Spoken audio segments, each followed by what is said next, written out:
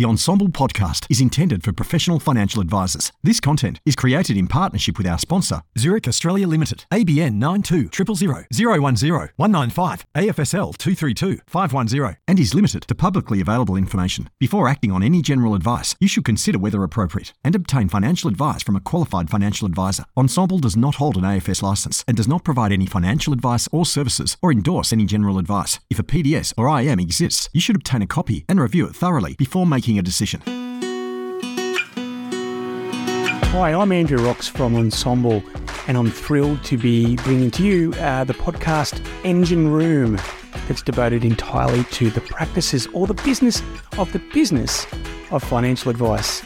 Over the course of the next many months, we're going to be interviewing Australia's best independent and boutique advice firms, their practice managers, their GMs, on what environment is conducive to being a best practice, how they keep talent, how they attract talent, and what the future of financial advice is. It's the Engine Room podcast. Welcome aboard. Zurich is proud to be supporting this episode.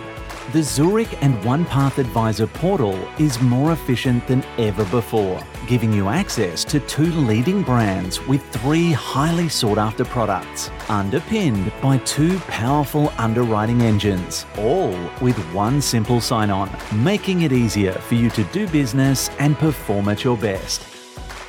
Hi, my name's Andrew Rocks, and welcome to another edition of the Engine Room podcast. Today, I'm really thrilled to be sitting down with David Haintz. David, I have known for many years, and I've admired from afar initially when he ran quite a successful financial, holistic and goals-driven financial advice business. I caught up with him overseas on a conference, and was really thrilled when it came out in the press recently that he was sort of the oversight for a large company coming into Australia.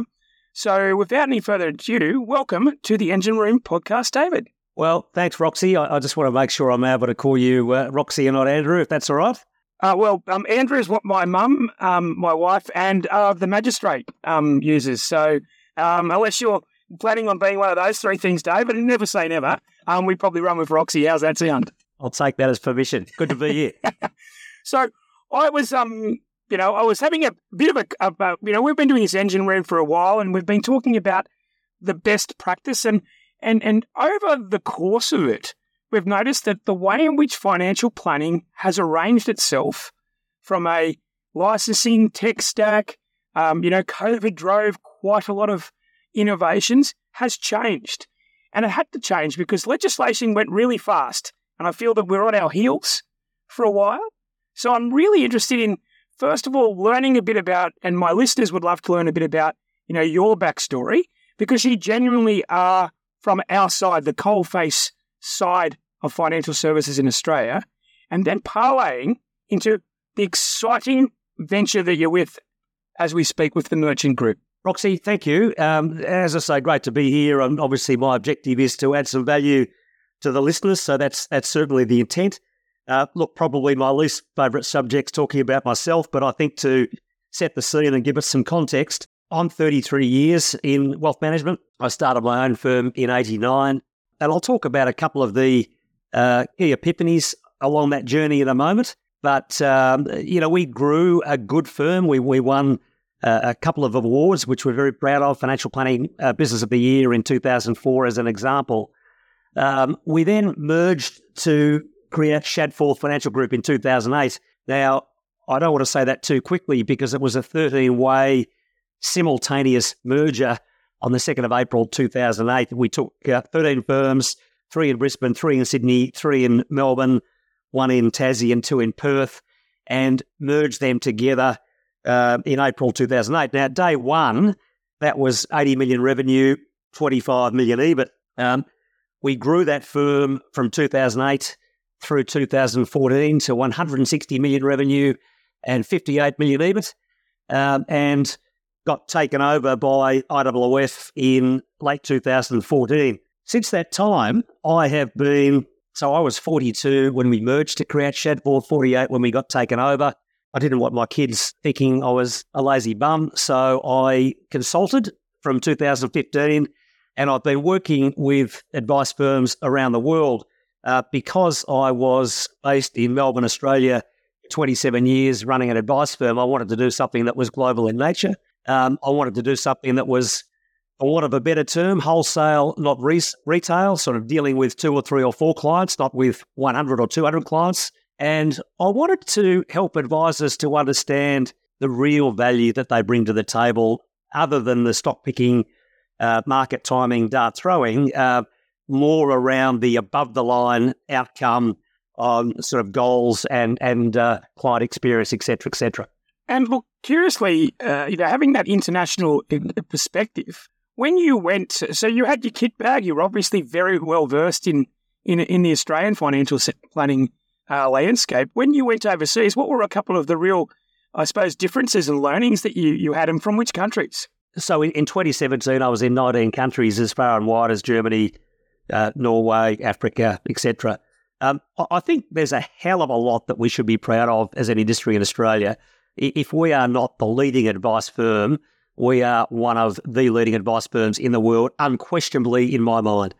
And I do hear and see, a lot of negativity around royal commissions, et cetera, and I get that, because we have a superannuation system that is the envy of the world, with in excess of $4 trillion. We're highly regulated, but we are doing so many things right in this country that in many cases, I was in Hong Kong 2 weeks ago, Singapore 2 months ago. We're probably, respectfully, 20 years in front of some of those countries with our value proposition and our professionalism. Now, are we there yet? Are we perfect? Not by any stretch. And we've got some way to go, but we're doing a lot of things right. And I think as an advisory group, we should be very proud. So is it fair to say that your children think you've got a job now, Dave, and you're not lazy, or is that just the biggest throwaway line, considering I know just how driven you are? Yeah, look, there's an old saying, Roxy, if you love what you do, you never work another day in your life. And I love what I do. I love the industry. I had a chance to pivot in 2015 to do something different, and chose because I just love this industry, this emerging profession so much. It's great to be playing an active role in that. Which brings me to the next question was, so you were consulting around the world, and you've formed the opinion, and I imagine with some pride when you're in other countries, you would relay what's happening back in your motherland, Australia. At what stage did you get the inkling that other countries were interested in not just sort of our learnings, but actually investing into us? Well, when you think, so firstly, study quite closely some of the more advanced markets in the world, which would be the UK and the US, looking at the multiples that are being paid for practices or businesses in those countries. If you take the US as an example, there's some 35 private equity firms that are set or looking to get set within wealth management because of the high regulation, because of the annuity income stream, because there's a natural tailwind called the stock market. And if you overlay that with Australia, with our compulsory superannuation system, moving through 11, 12%, it is an incredible industry, not only from a client perspective, and we need to make it a great industry for our team members and staff members as well. But if shareholders get it right, it can be an incredibly rewarding investment to run an advice firm as well. So I guess watching particularly, Roxy, what was happening in the US with M&A, not just with private equity, but with M&A as well, was an obvious area that I looked at, but also seeing the multiples that were being paid in those countries.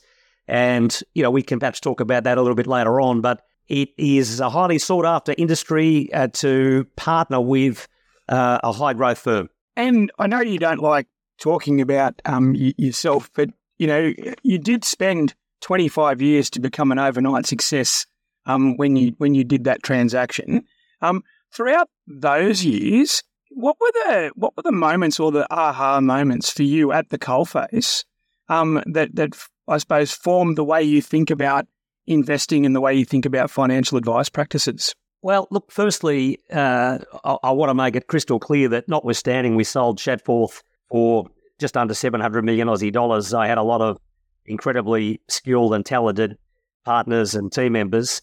I played a small role in that, just like any premiership football team does.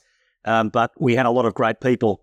And so I think if there was, I'd love to come out with some epiphanies for the listeners today, but perhaps just to remind them of some of the key points that if you're looking for success, surround yourself with great people. And certainly Shadforth Financial Group was not married at first sight. Most of those firms knew each other for 8 or 10 or 12 years, were networking together, perhaps starting off with coffees, moving to red wines, and ultimately saying that the sum of the parts can equal the individual components, and that's why we pull that together. So I think epiphanies would be get yourself surrounded by great people, focus on the client outcome. I ask a lot of financial advisors, are we crystal clear on the problem that we are trying to solve for our prospective clients?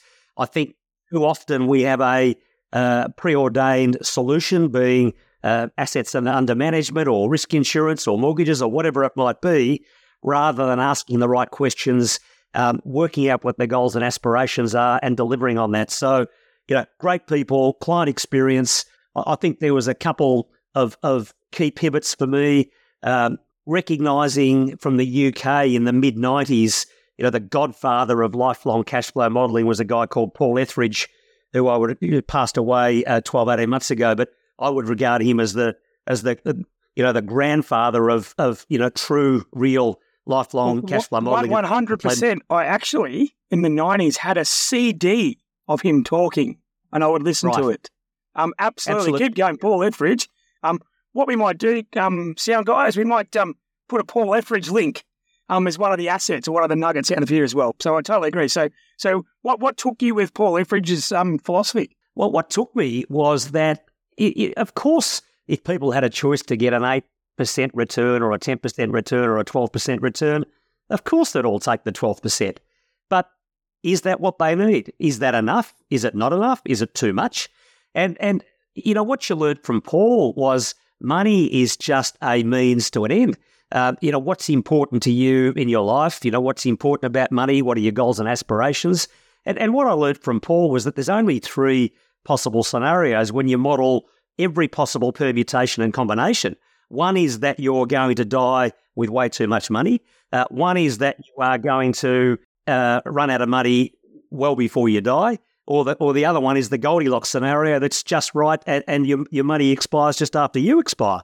And now a lot of people say, modelling out goals and aspirations, it's built on a whole bunch of assumptions. Well, better to work on some basic assumptions than not to work on any assumptions at all would be my view.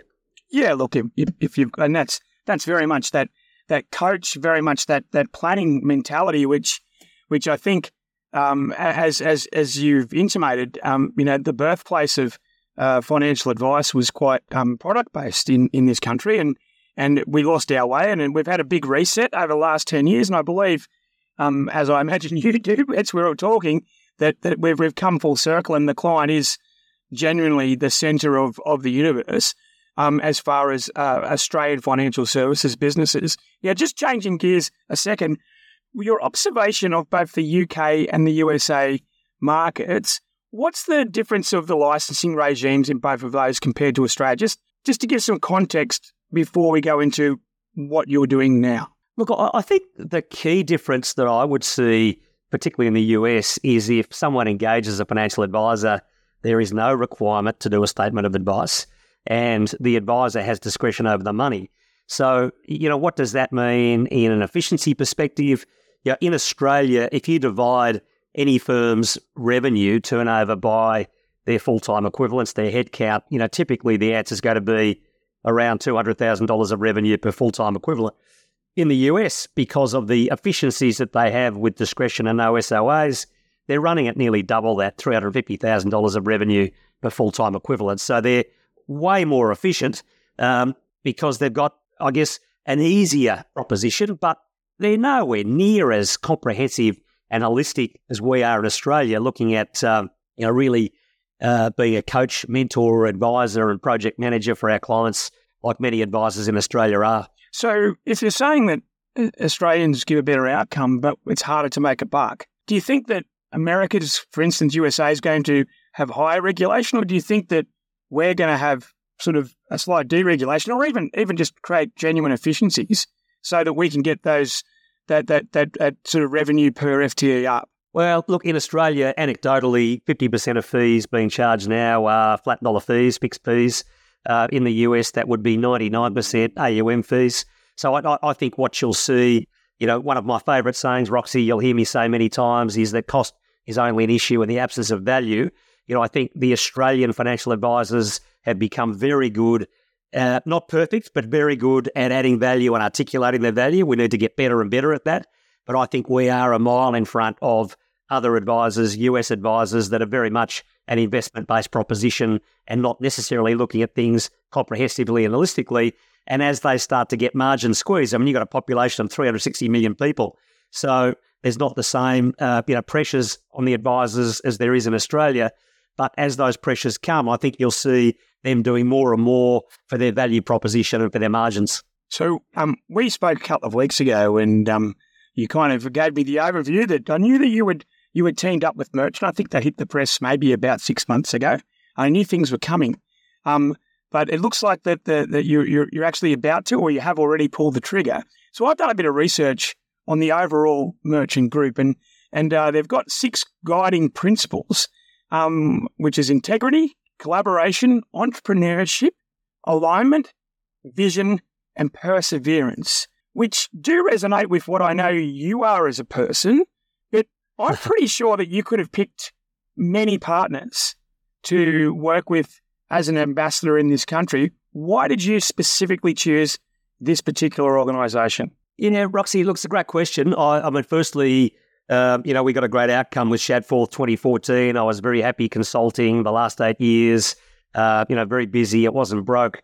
It was really only looking for a solution for one of my Sydney-based clients that I became really clear on the multiples in the US. And I looked at some of the models in Australia that were typically buying majority controlling positions and saw a different model. I saw a model that took significant minority positions. And I think the significant minority, one of the things that I believe is that you don't want to turn entrepreneurs into employees. If you've got great businesses that are growing and you remove the entrepreneurs from those businesses, that can be highly problematic. So the significant minority position, typically 20-25%, ticked a really big box for me. The other big box that got ticked was looking at US multiples compared to Australian multiples.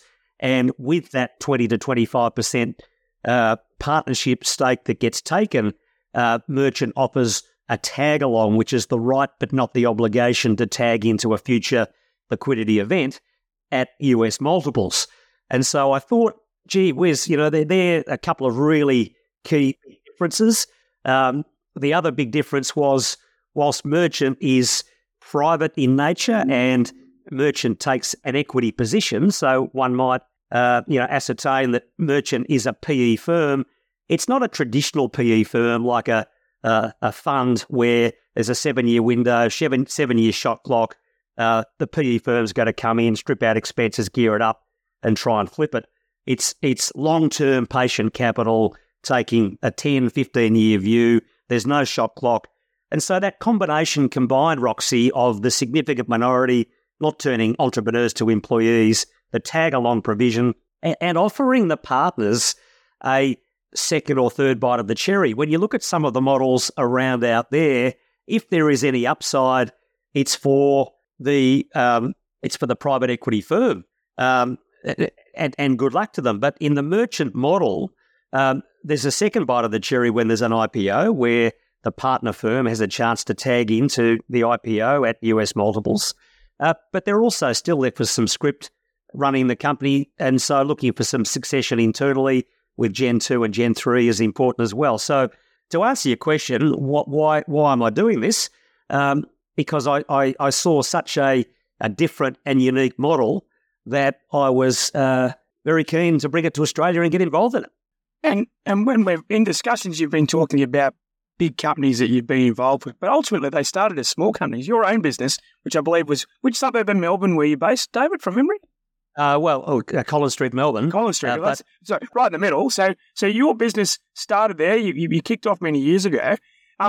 What are the types? And you mentioned that the genesis of learning about merchant was one of your Australian-based clients. You were looking for a solution. First question is, having this particular, a minority, non-controlling, strategic and collaborative equity capital partnership structure, if you had your time again, would that be something that would have appealed to you back in the tender days when you were in your early 40s? Or is that kind of part of your motivation? It's a great question. I think the Shadforth group had me at hello because of the great people. And with any business, you need to design whatever solution you're looking for around what your goals and aspirations are for that business. Now, with Shadforth, I was the youngest of the village elders, 42 when we moved, 48 when we sold. But most of my partners were sort of early, mid, late 50s. And so, if you divide 80 million revenue and 25 million EBIT by 13 firms, the average firm was 6 or 7 million, 2 or 3 million EBIT. And so the valuation on those firms was typically in the sort of $12 to $20 million range. And they didn't really, they left their internal succession too long to get a Gen 2 and Gen 3 coming through. It was too expensive. They couldn't borrow enough money. So Shadforth was always designed as a liquidity event. To answer your question, would I have done things differently? Maybe. I think the merchant model definitely is best suited to a younger entrepreneur with runway, not an older entrepreneur for those reasons. No, and that was a self-serving question as well. As you know, I exited a business roughly the same age at about 44, and because back then there was an absence of this. Now, so tell me, we're throwing out minority, non-controlling. What kind of business are you looking for? Let's get down to the engine room or the coalface. If I'm an advice practice that's doing 6 million turnover and 2 million EBIT, is that in the ballpark? Are you looking for something bigger? Are you looking for specialists? If you can give us a feel for what floats your boat at the coalface, then a lot of people are listening along might go, you know what? I've got runway. I don't really need, I've got myself into a good financial position, but maybe I might need some custom credit solutions as you pertain to offering, as an example. So what are the types of businesses, David? So, Roxy, if I could just maybe back up the truck for a couple of minutes and help to set the scene, because I think it's really important to get the macro right before we get the micro. It's my view as a business person for 27 years and an advisor to advisors the last 8 years that any principal or business should have what I call a VCP or a value creation plan. And that value creation plan has got 4 key levers. The first lever, everyone's trying to achieve it. That is to increase revenue. Well, we all get that. The second one is to maintain or decrease expenses. We all get that. We're all doing that. That's trying to deliver an enhanced EBIT with higher revenue or the same or lower costs. Lever 3 is to get some reasonable and appropriate balance sheet leverage. So if you can borrow money a year or 2 years ago at 4%, or even today, if you can borrow money at 8%, but buy a book or buy a business at the right price, the cost of capital is today 8%, but your return on investment's closer to 15%. So the third lever is getting appropriate leverage. There's the best business people are saying, it's pretty simple maths, Roxy. You're saying, hey, I can borrow money at 8, I get a 15% ROI, I'll do that every day of the week until I run out of runway. The bank's not going to lend me any more money or I feel uncomfortable putting my head on a pillow. The fourth lever is what I call prudent multiple expansion. Now, my small business pre-Shadforth was probably worth, 5 or 6 or 7 times EBIT. We were able to double the EBIT from 25 million to 58 million, and we ended up getting taken over for, let's just round the figures out to 12 times EBIT. So we essentially got a greater than 20 times multiplier on our business, as opposed to a 5 or a 6 or 7 times. So it was a 4-time multiplier because we had a very clear value creation plan strategy around those 4 levers, including the 4th lever of prudent multiple expansion. So, part of my coaching to my advice business clients is, what's your value creation plan? Let's get a value creation plan in place. And that's where it really led me to the merchant model, was that, we were looking for that solution and here we are now, mate. So, perhaps I pivot to say, what are the types of firms we're looking for? Well, first and foremost, it would be entrepreneurs. We are looking for entrepreneurs that want to grow. I have no issue with people who want to play golf or go fishing or do whatever they want to do in their own time. But if they don't have a growth focus and vision, they're probably not going to be the right partner for us. I mean, why would they take on a capital partner if they're not looking to grow? Yeah, and you mentioned you've got them with the four levers. Most people get sort of stuck on lever 1 and 2. Some people go out there and buy, leverage their balance sheet. But historically, that was done in such a poor way, especially with large licensees. And prudent multiple expansion, as you intimated, if you get that right, it actually doubles the outcome at the very last, the last sort of 20 metres of the 100-metre race. So right. Why do you think people haven't embraced that? And maybe has it just been totally sort of Australian licensee based in the past? I think typically the view in the past has been the only way to get that multiple expansion was either to merge and get bigger or to list on the ASX. And you do see a number of relatively small firms that are listed on the ASX with market caps at 20, 30, 40 million. I mean, it's a tough space. It's costing you $2 million to $5 million bucks a year to run a listed company. And so I think people, the concept of a value creation plan may be simply and effectively articulated by me today, but it's not rocket science, Roxy. I mean, people have been out looking for that multiple expansion, but I think they've typically tried to achieve that by merging and growing or by listing. And I think there's another way to tap into offshore multiples. And how long, so you started working with Merchant, in a consulting capacity until both parties were comfortable with the process. And when did you start deploying or co-investing, as you say? What's the terminology that you use? Because you do take a minority non-controlling stake. What's the languaging that you like to use? So for us, we're very, very clear they're partnerships. Right? They're not deals, they're not transactions, they are partnerships. We are taking a long-term partnership approach. We don't need or want a board seat, but we want our phone numbers to be on speed dial, and we want to roll our sleeves up and get our feet under the desk and help that firm to grow. So partnerships is what we do. We would like to think we're bringing an enormous amount more to the table other than just writing out a check. Right. And interestingly, you did mention something that piqued my interest. You mentioned you don't like to take a board seat. Is that all part of the philosophy of backing the entrepreneur? Or because, historically, anyone who's put money into anything wanted to be able to have their hands on the control wheel? Yeah, look, we want to back entrepreneurs and get out of their way. I'm not suggesting we don't want minority protection, so we want to agree on a budget, and we'll give some barriers around that. Either way, we'll give some barriers around M&A expenditure, et cetera. But we want to help. Ideally, as an expansion capital partner, more often than not, we are going to be issuing more shares. It won't be a sell down. More often than not, it'll be issuing more shares. Money goes on the balance sheet, money goes in the bank account, and they've got some dry powder to go and make some further acquisitions. We get out of their way. So that's the plan. Now, we're open to what the US calls secondary, where there's some vendor sell down or a combination of expansion capital and vendor sell down. But ultimately, you're right, Roxy, we're backing entrepreneurs and we want to get out of their way.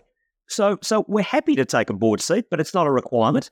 What we're more interested in doing is helping our partner firms to grow. And I suppose one of the segues were I was actually interviewing Drew from MBS only a couple of weeks ago, and he kind of revealed that you guys were in discussions, and I believe, I'm not sure if that's been consummated yet, but and I know him personally, I know Chris and the team there personally, and they've got no intention of taking the foot off the pedal. Is that the kind of firm that appeals to you, or is that, or how did you come to make that sort of relationship? Well, if I just perhaps bang out sort of 4 or 5 key points as to what we're looking for. Perfect. And then come back to MBS and talk about why MBS. So, we're looking for entrepreneurs that want to grow, not what the US would call white flag businesses, where a 64-and-a-half-year-old puts up the white flag and says, I'm done, I've had enough. So as a result of that sort of entrepreneurs looking at growth, typically we're talking to entrepreneurs in that sort of 35 to 55 range that have got some runway and have got some vision. The people that we're talking to are either at sort of enterprise stage or emerging enterprise stage. They've got some scale. Typically they've been active in inorganic growth, so they're doing okay organically, but they're also doing some inorganic growth. They've got a C-suite that's capable to execute on merger and acquisition, to extract the synergies. As a result of doing that, typically the firms we're talking to have got some debt on their balance sheets, in some cases quite a lot of debt. But the overriding point is we invest in people and character. We want people with the right mindset, the right vision, and aligned values. So if we then pivot and say, why MBS? Well, entrepreneurs focused on growth. Drew and Chris and the team didn't want to sell down any shares. They wanted to double down on their expansion. So we've issued them with expansion capital. They've already got some significant size and scale, but they're getting bigger. We actually consummated that partnership about 8 or 9 weeks ago, but the team, quite understandably, because they have so many joint venture partners, wanted to get around and talk to all those partners first before it was announced. Now, in that time, because we've given them some dry powder, in that time they've made a further 2 acquisitions. And so we want to help firms that are dead keen and focused on expanding. And so they are the perfect candidate to tick all of our boxes. Great people, very proud to be their partner. And we would like to think we can help them to grow for the next 5 to 15 years. And what I've taken out of that is I love the term white flaggers, and there's more lexi in there. Now, you mentioned that you're interested in firms that are quote unquote enterprise scale. So is that a function of their existing EBIT or revenue or headcount? Just to give me a bit of a feel, because there'll be people listening here who sort of, start drinking the Kool-Aid and go, yep, we want a runway, we want that. I wonder what the enterprise scale definition in your mind would be. Yeah, well, look, firstly, I'd love our phone to be ringing off the hook with people wanting to, just have a chat with Merchant. But what I would say, if you look at those 4 levers, the third lever, let's not disregard that third lever, and that's appropriate balance sheet leverage. If some of the listeners out there haven't exercised M&A, then, if they're genuinely entrepreneurial and growth focused, working on the assumption that, well, let's go back a step, top quartile firms are growing at 15% compound, right?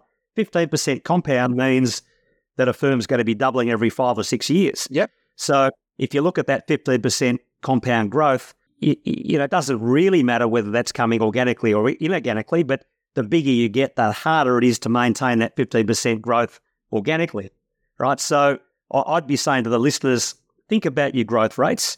Think about how you're going in relation to those growth rates.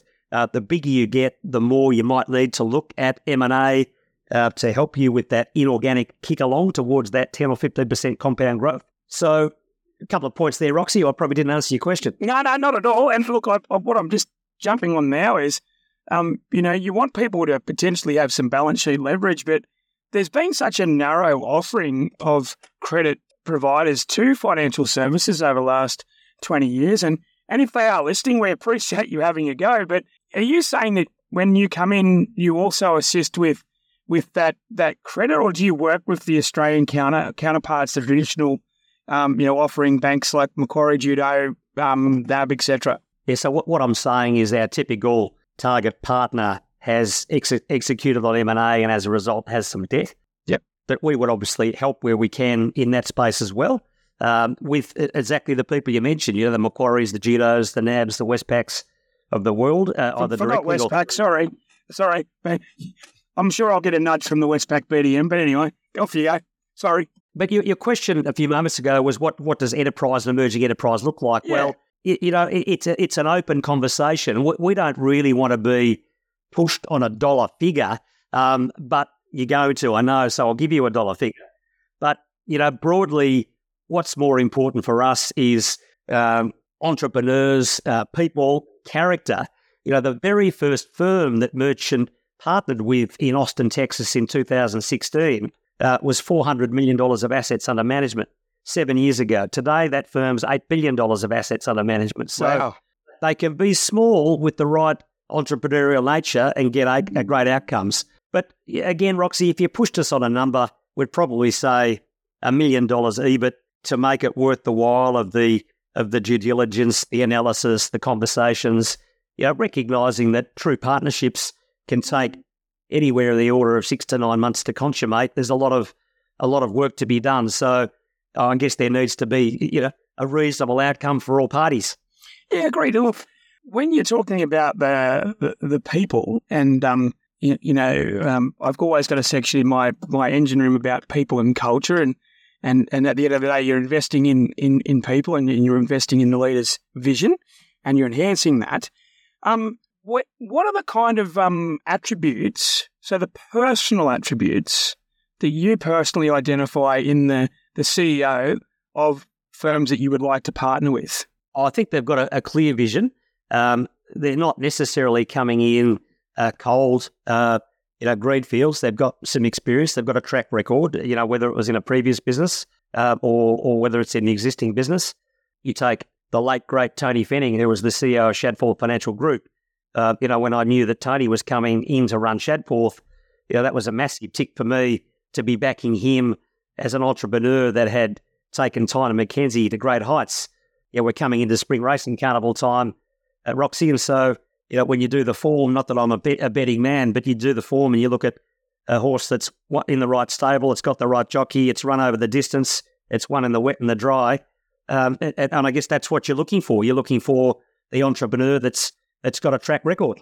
And with that, and I opened up the conversation with sort of the new wave of financial advice models. In relation to licensing, which used to be, the Rosetta Stone or the governing principle of all financial services in Australia, am I right in assuming that you're completely agnostic, or do you have a preference for self-licensed, or what's kind of, because that informs me as to a roundabout way of asking you what your vision for the future is, to be honest. Yeah, so the merchant model is agnostic on, custodian, platform, investment model. We're talking to firms that are pure direct equity, that are passive, that are active. Some are platformed, some aren't platformed. In relation to licensing, again, we're agnostic on that. The only thing we're not agnostic on is vision, entrepreneurship, and growth aspirations, right? So you can tick any of those boxes as long as that's what you're looking for. Now, it just so happens that a lot of the firms we're talking to are enterprises or emerging enterprises, and as a result of that, many of them are north of $3 million, $5 million, $10 million, $20 million, $30 million, $50 million in revenue. And so if we look through our conversations, the overwhelming majority are self-licensed, but there's excellent firms that we're talking to that are under licensing models as well. So agnostic on all of that, Roxy. And what about the notion of specialists? Well, you obviously are investing in specialists because we disclosed the MBS partnership. But what about the notion of a one-stop shop or a multidiscipline practice? And is that something that is common in the United States, which is the birthplace of merchant? Yeah, well, I mean, firstly, I've only been doing this for 33 years, and I say that, partially tongue-in-cheek. I thought I knew many of the advice firms around, and every week would be connected with a firm that I haven't met or that I haven't heard of. And so there's a lot of great firms out there, and it doesn't matter whether you're active, passive, platform, non-platformed. There are different models out there that are doing extremely well. I mean, MBS is a risk insurance pure play, and as more and more advisors are saying it's too hard, underwriting's too hard, I can't get stuff through the system, or I don't want to be receiving any commissions because I want to be independent, impartial. They're now enterprise style risk only. So we would talk to mortgage only. We would talk to wealth only, integrated tax, accounting, and wealth. And we're starting to have a chat to some pure tax and accounting players as well. So I think the issue is not so much. Well, it's not an issue at all. We're agnostic on the model, Roxy, but what we're not agnostic on is the vision, the entrepreneurial nature, and the growth aspirations. And look, it would be absolutely remiss of me, given our previous conversations over the years, as far as leveraging technology, not just in an advice production process, but to give the clients a real user experience. Is there any green shoots from your travels abroad that could be utilised in Australia? Or alternatively, is there any homegrown sort of great user pieces of technology that you're seeing currently? Firstly, I'd say green shoots, yes. We discussed earlier in the conversation around the emerging professionalism of financial advisors, particularly in Australia. And again, I think it's worth reflecting that our emerging profession has only been going 20, 30, 40 years, culminating from risk insurance, solicitors, accountants, stockbroking, etc. So this emerging profession is slowly but surely getting there. And it's the same with technology. Our tech's not perfect. My advice to any firm out there is, don't waste too much time trying to find the ideal tech. The firms that we're talking to, whether they're lending only, risk only, wealth only, integrated wealth, tax accounting, whatever they might be, there are firms out there that are growing at 15% compound. There are firms out there running at 40 to 50% EBIT margins. Now, some of those firms have good tech. Some of those firms don't have good tech. They just have great systems and processes. So broadly, the industry and the emerging professions heading in the right direction. But whilst I think we should be all exploring tech, ideally through study groups and communities where we can swap and share ideas quite quickly, rather than jumping on planes and spending too much time and money, trying to uncover stones all around the world. I think it's important to keep considering tech, but not to spend too much time in doing that. No problems. And so whilst I'm sort of absorbing the merchant philosophy and indeed what you've intimated, and you mentioned about people with long runway, I'm going to put to you another thing because, this is Ensemble. This is the positive evolution of financial advice. And we're going to have listeners here who are at all stages of their development. They could be the people who are talking to you, but they could also be the future employees of those companies. When you co-partner with businesses, do you encourage things like employee share schemes for future talent? Or what's kind of the guiding principles to make sure that your current 45-year-olds don't become the white flaggers in 10 years? Yeah, so we are massive believers in growth. We want to... I'm a huge believer in what I refer to as the three-legged stool, and that is the co-relationship between the clients, between the team members. I don't like calling them staff, they're team members, and between the shareholders. The minute you've got a three-legged stool where one of the legs gets cut off, everyone loses. And so they need to cohabitate. It needs to be a great outcome for all of those. So broadly, Roxy, anything that we can do to help the boat go faster, to give a greater experience for clients, to give a greater experience for team members, and to give a great experience for shareholders, collectively, not for one over the other, is everything that we stand for at Merchant and everything that I've been trying to achieve in 33 years in my career to date. Well, you have achieved quite a lot in your career to date, and you mentioned you don't like talking about yourself, but I wanted to thank you for coming on the podcast. This is the Engine Room. I'm trying to get a real feel for where the development of the industry are, but I'd also like to acknowledge that you are one of the few people to receive the Member of the Order of Australia for your services to financial planning as part of our Australia Day honours. So congratulations. It's just wonderful to actually have positive recognition from the government. And when you received that a couple of years ago, did it come as a shock? And how does it make you feel to hold that? Because we don't have that many in our industry, mate. Well, thanks, Roxy. Look, again, it's not something I necessarily like to talk about, but I'm incredibly proud.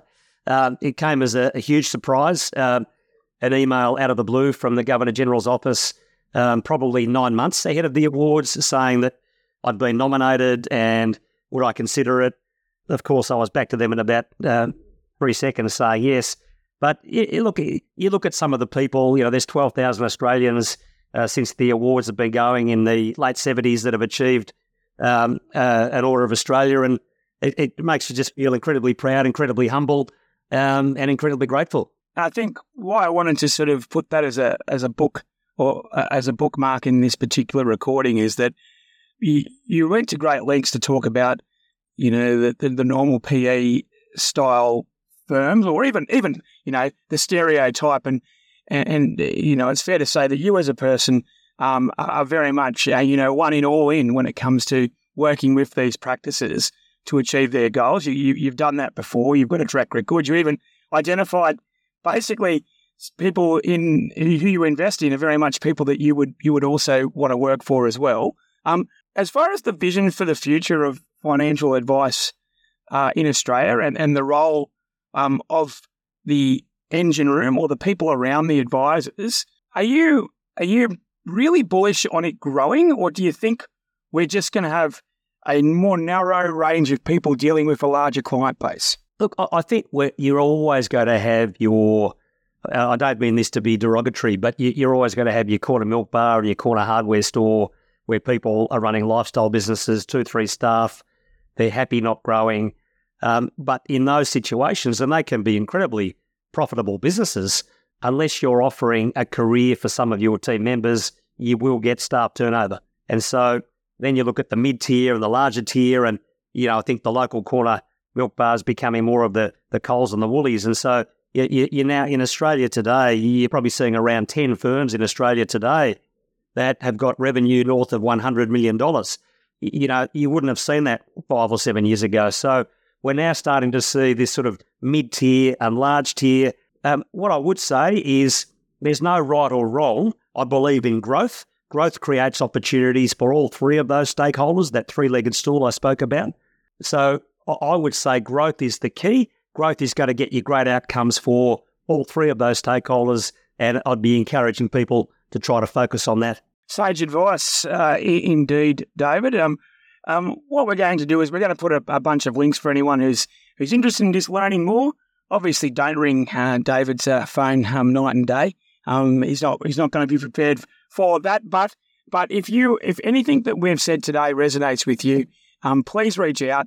And from my perspective, from my personal perspective, thank you for spending some time today. From the perspective of Ensemble, while I got involved with Ensemble, it's a sort of place that I would have loved to have when I was in my first 15 years, and just having access to have honest conversations with people that have been there and done that is fantastic, and you've definitely one of those people, David. So I'd like to thank you very much for the podcast, and look forward to watching the progress of Merchant in Australia. Cheers, mate. Roxy, thanks for having me, and thank you for everything you do and Ensemble does to help the industry get better quicker. It's great. Cheers, mate.